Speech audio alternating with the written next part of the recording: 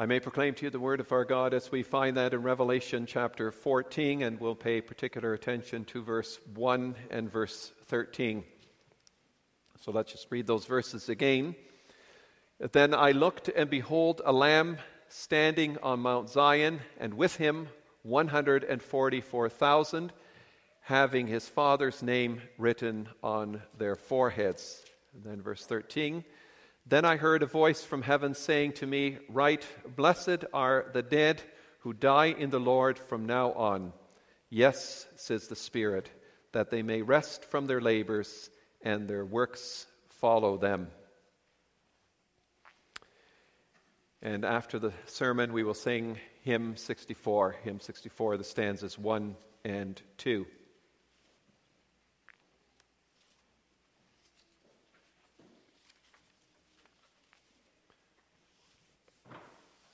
Dear brothers and sisters in our Lord Jesus Christ, what is your only comfort in life and death? The answer to that question is distinctly familiar to us for good reason, isn't it? We recognize the question, and we know the answer is coming from the Heidelberg Catechism.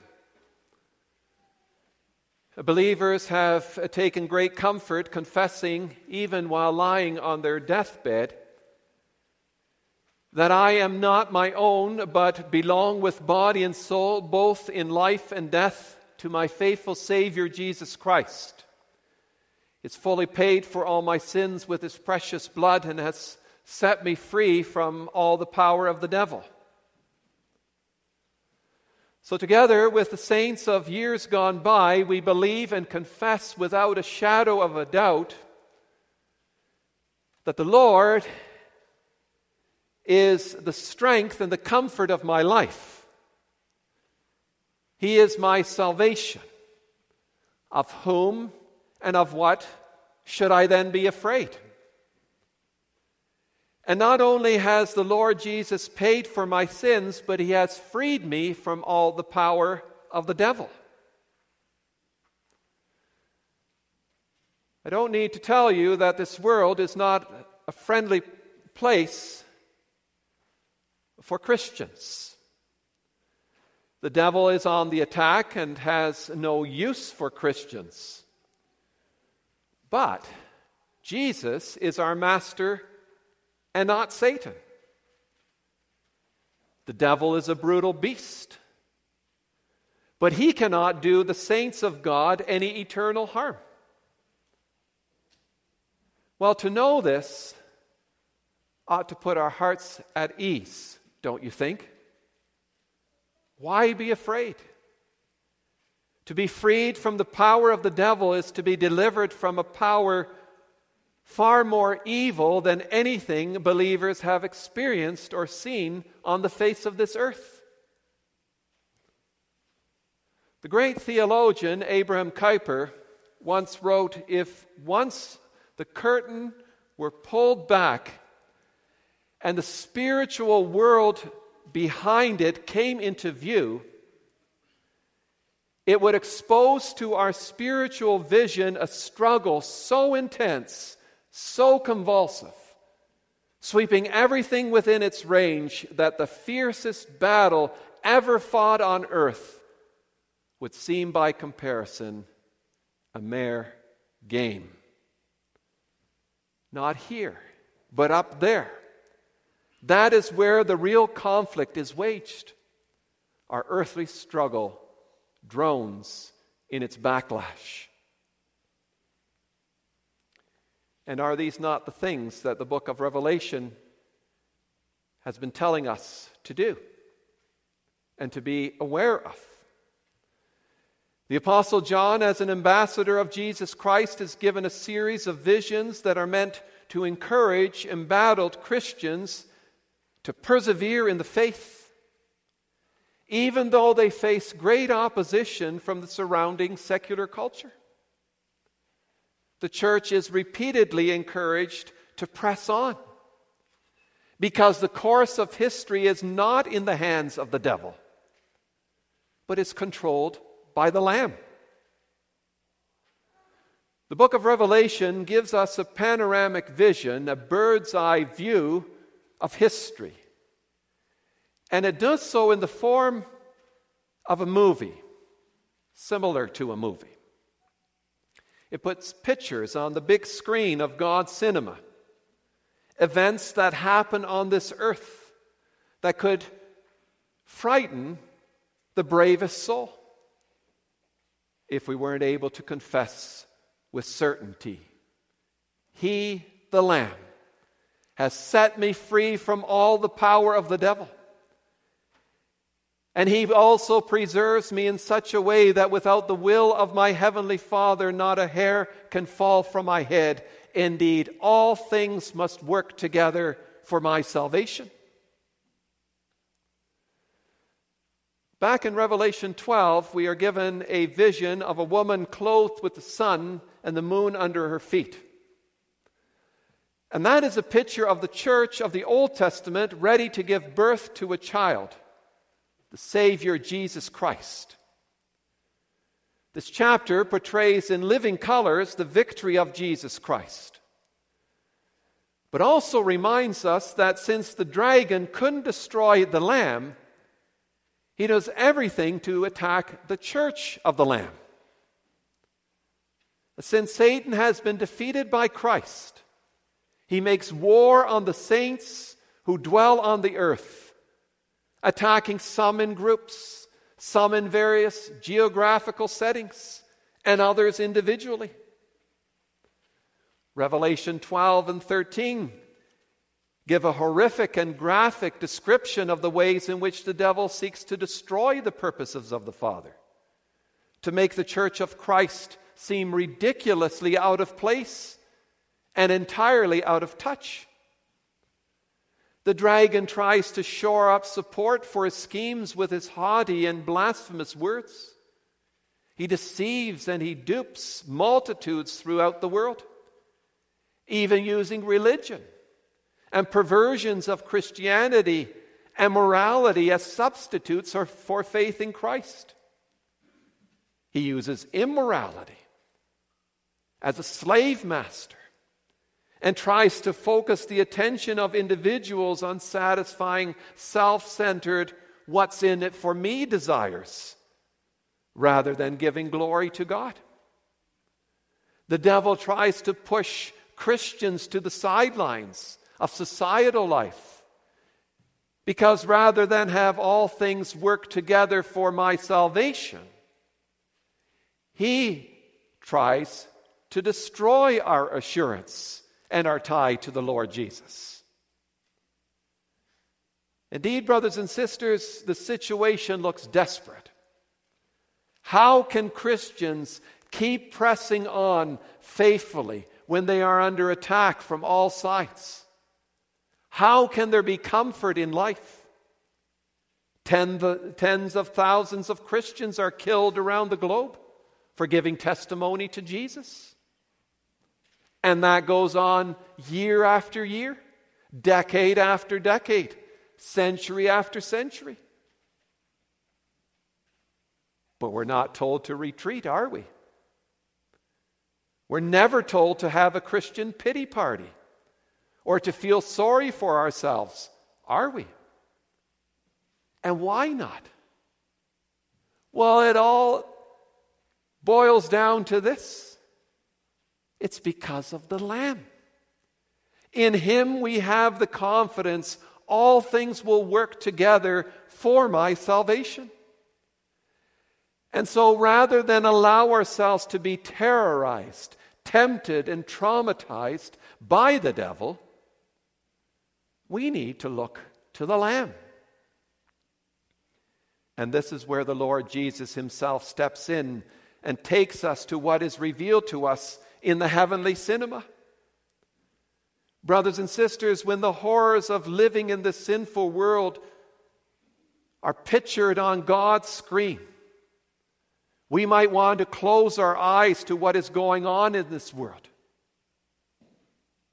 But that is not the solution. We need to keep watching.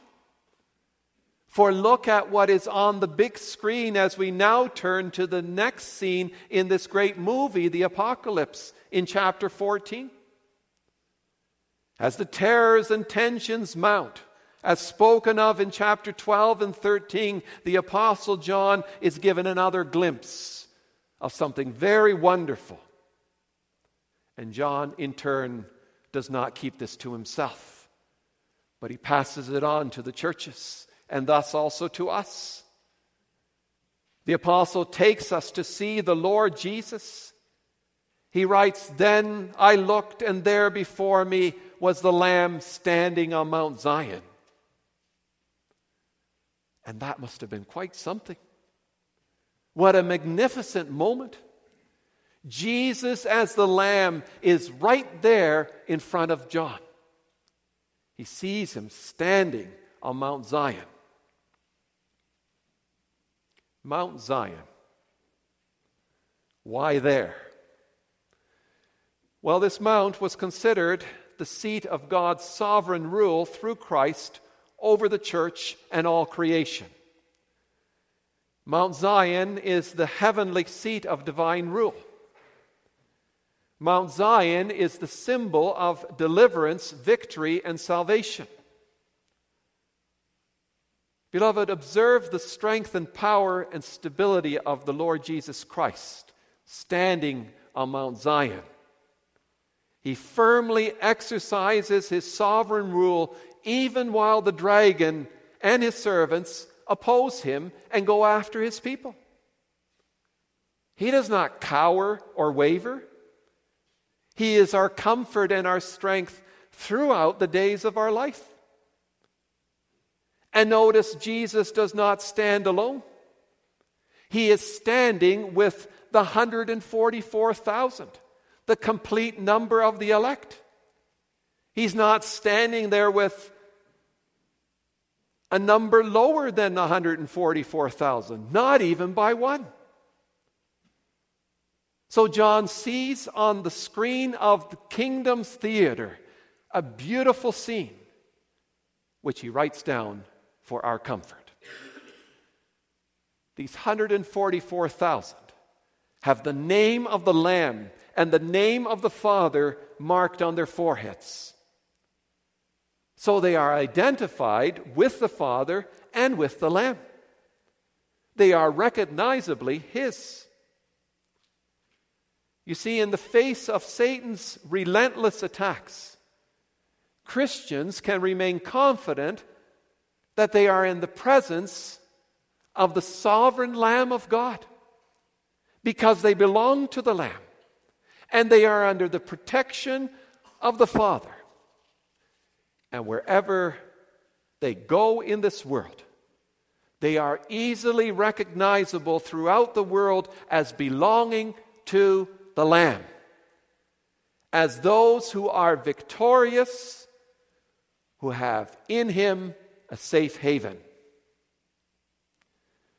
Verse 4 tells us that these 144,000 who stand with the Lamb were purchased at a tremendous cost.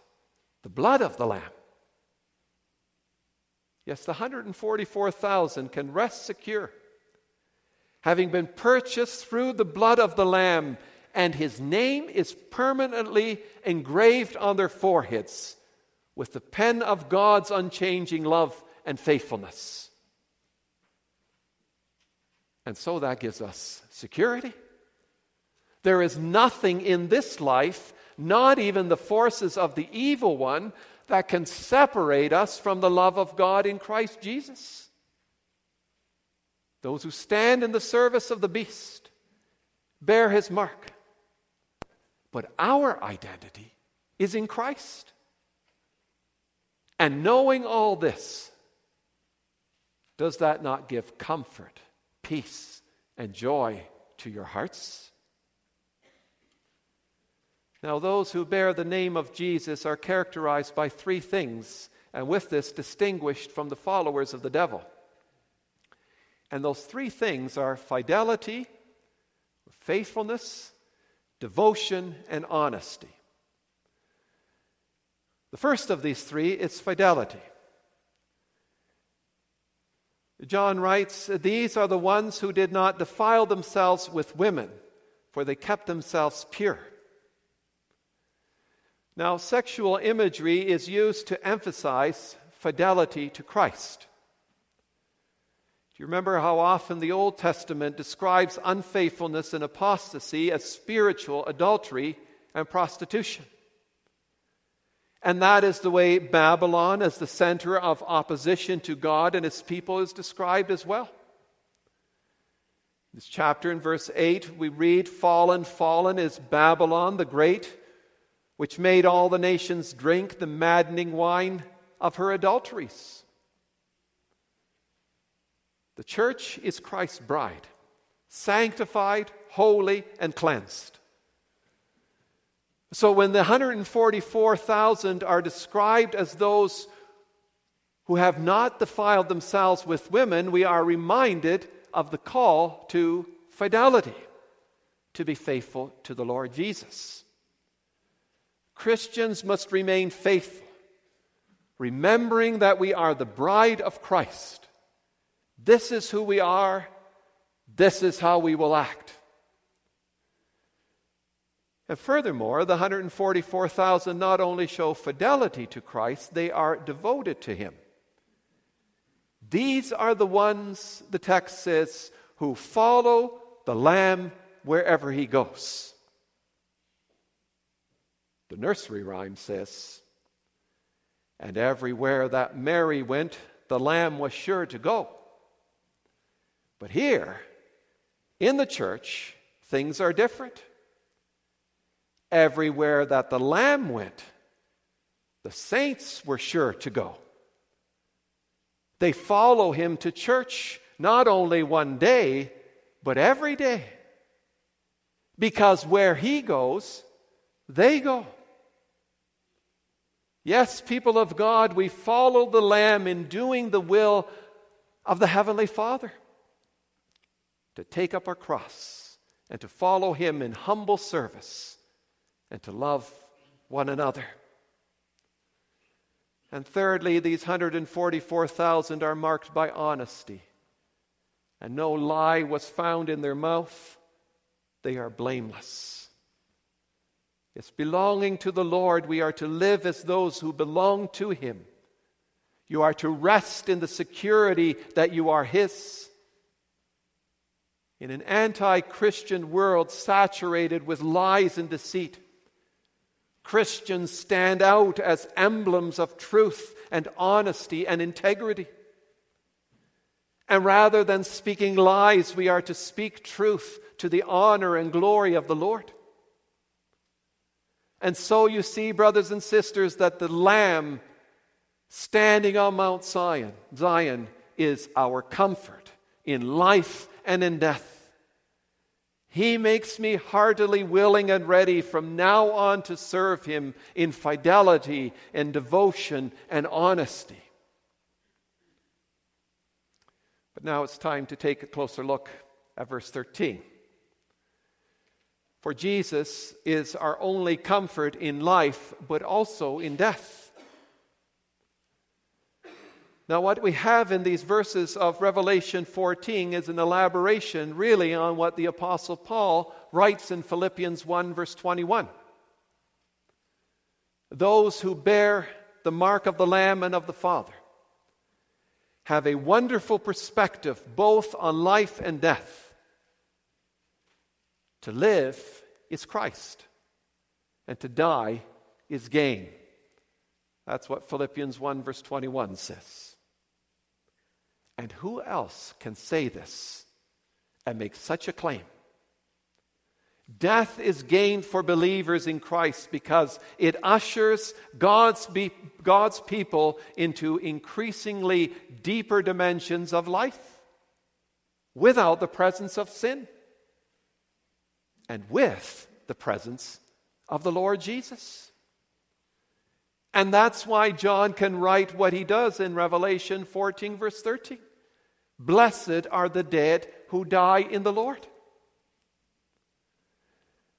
John uses the same word for blessed that Christ used in the Beatitudes of the Sermon on the Mount. when he said, "Blessed are the poor in spirit, blessed are those who mourn, blessed are the merciful, blessed are those who hunger and thirst after righteousness." The Beatitude of Revelation 14 says, "Blessed," or literally, "oh, the multiplied happiness of the dead." Now, without the perspective of faith, that's foolish talk. Oh, the multiplied happiness of the dead, of those who die in the Lord. It sounds strange, because it almost seems like we're happy that the person who died is gone. And indeed, we may be happy that those who die in the Lord are no longer with us. And not because we didn't like having them with us, but because dying in the Lord, they are ahead of us. Christ gives us comfort in life and death. The one who says, "Blessed are the dead," does not put a period after the word dead. This is not some universal blanket statement suggesting it is better to be dead. No. Blessed are the dead who die in the Lord, who die being connected to Jesus, who are in communion with Him, who is Lord and Master of all, who are connected with Him who is the resurrection and the life. Blessed are those who die in the Lord, who are in a relationship with the one who will one day summon them to come out of the grave, who indeed works all things together for my salvation. So what exactly does it mean to live and die in the Lord? Can an individual be sure that he or she will die in the Lord if he or she believes there is a God? Living and dying in the Lord means you are completely immersed in Him and surrounded by Him. Being in Christ, you believe that He and He alone is your all. You follow Him in faith and let Him and His Word set all your standards and regulate all your actions. You surrender yourself completely to the will of the Lord in good days and bad, in riches and poverty, in prosperity and adversity.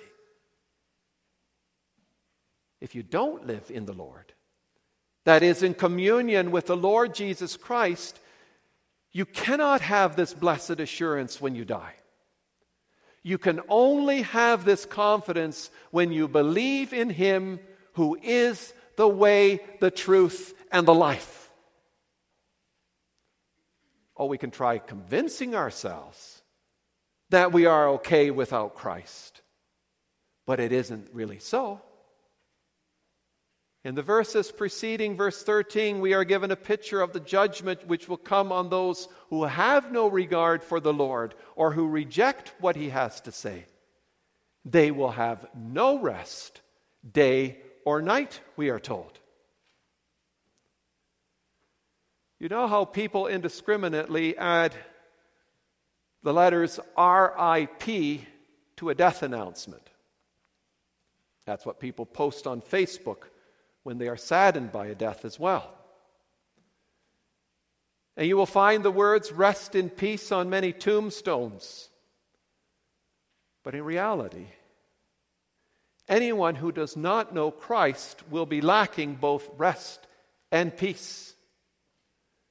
Verse 11 says, "There is no rest day or night for those who worship the beast and his image." But death does not leave us miserable when our life is in the Lord Jesus Christ. The Spirit confirms the beatitude for the dead. "Blessed indeed," says the Spirit, "they will rest from their labor, for their works will follow them." Thanks be to Christ, complete and perfect thanks to Christ's complete and perfect work of redemption, those who face death do not grieve as though they were without hope. Jesus has conquered the meaninglessness and vanity of life. Now, Revelation 14, verse 13 gives two reasons why those who die in the Lord are to be congratulated and considered happy. Number one, they leave behind their labor. And secondly, they take along their deeds. Now, you may be wondering, what's going on here? Doesn't that sound confusing? How can you rest from your labor and at the same time take along your deeds? And we have to understand that labor and deeds, works, are not the same. Labor, as used here, includes hardships, suffering, sicknesses, diseases, the struggle against anxiety and depression, the trials of life in this sinful and corrupt world. Those who die in the Lord rest from the labor of fighting against personal sins, against the temptations of the devil. Sometimes we pray for the healing of a loved one. But the greatest healing is actually physical death. Because death frees us from all suffering and pain. Never again will another tear be shed. Never again will we be saddled with grief and sorrow. Dying in the Lord, we leave behind sin. And we leave the consequences of sin behind as well. And not only are believers who die in the Lord to be congratulated because of the suffering that they leave behind, but also because of the works which follow them into heaven. But again, we have a question. What is John saying with this? Well, he is not saying that their works or their deeds will precede them, is he? He's not saying that the dead will march into the presence of the heavenly King and they'll say, "Here are my works. Aren't they just terrific? I'm coming into your presence on the basis of my deeds." Beloved, we know from other parts of Scripture that there is no entry into the presence of the Lord. There is no entry into heaven on the basis of our works. All things work together for my salvation because God sent His Son into the world to suffer and to die for our sin in our place and to restore us to life. When we die, when we come into the holy presence of the Lord and we are welcomed to heaven, it is on the basis of faith in the Lord Jesus. We come trusting in His glorious sacrifice on the cross. We come on the basis of what He has accomplished. But as we come, we are instructed to look behind. And what do we see following us? There, to our astonishment, we see our deeds. And that's a wonderful thing. Especially if we are insecure and have had a very low view of the usefulness of what we have been able to accomplish as children of God and as citizens of His kingdom. There they come. Every last deed that was used to bring God glory. And when we look behind, and when we look back, we stand amazed that the Lord was able to do so much through our little life.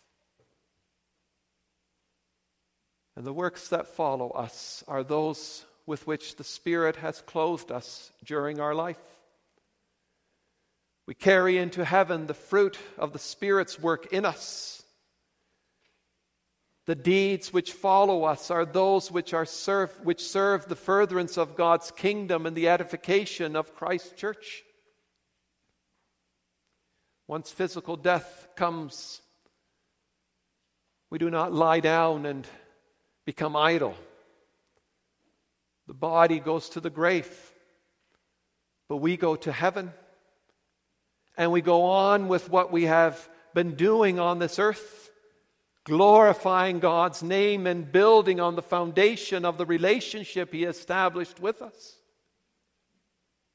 Yet sin will be excluded.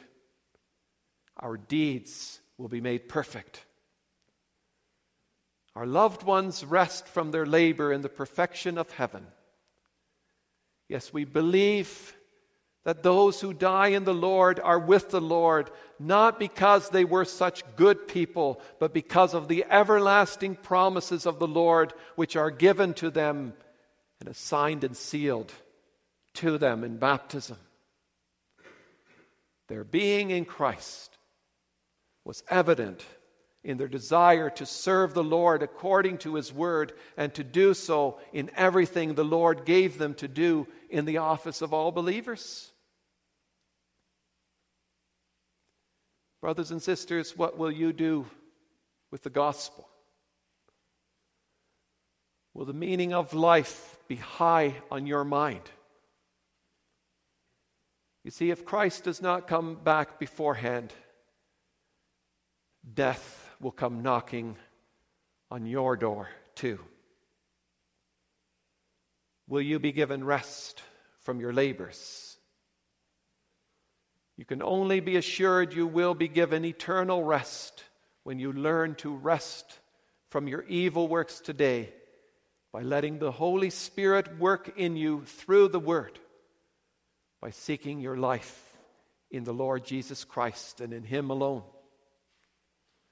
Our present world has so many things distracting us from what really counts. And sometimes those things can make us feel resentful, bitter, or rebellious. But let each of us go from here, looking to the Lord Jesus and to the comfort of His word. He is for real, and His promises are not empty.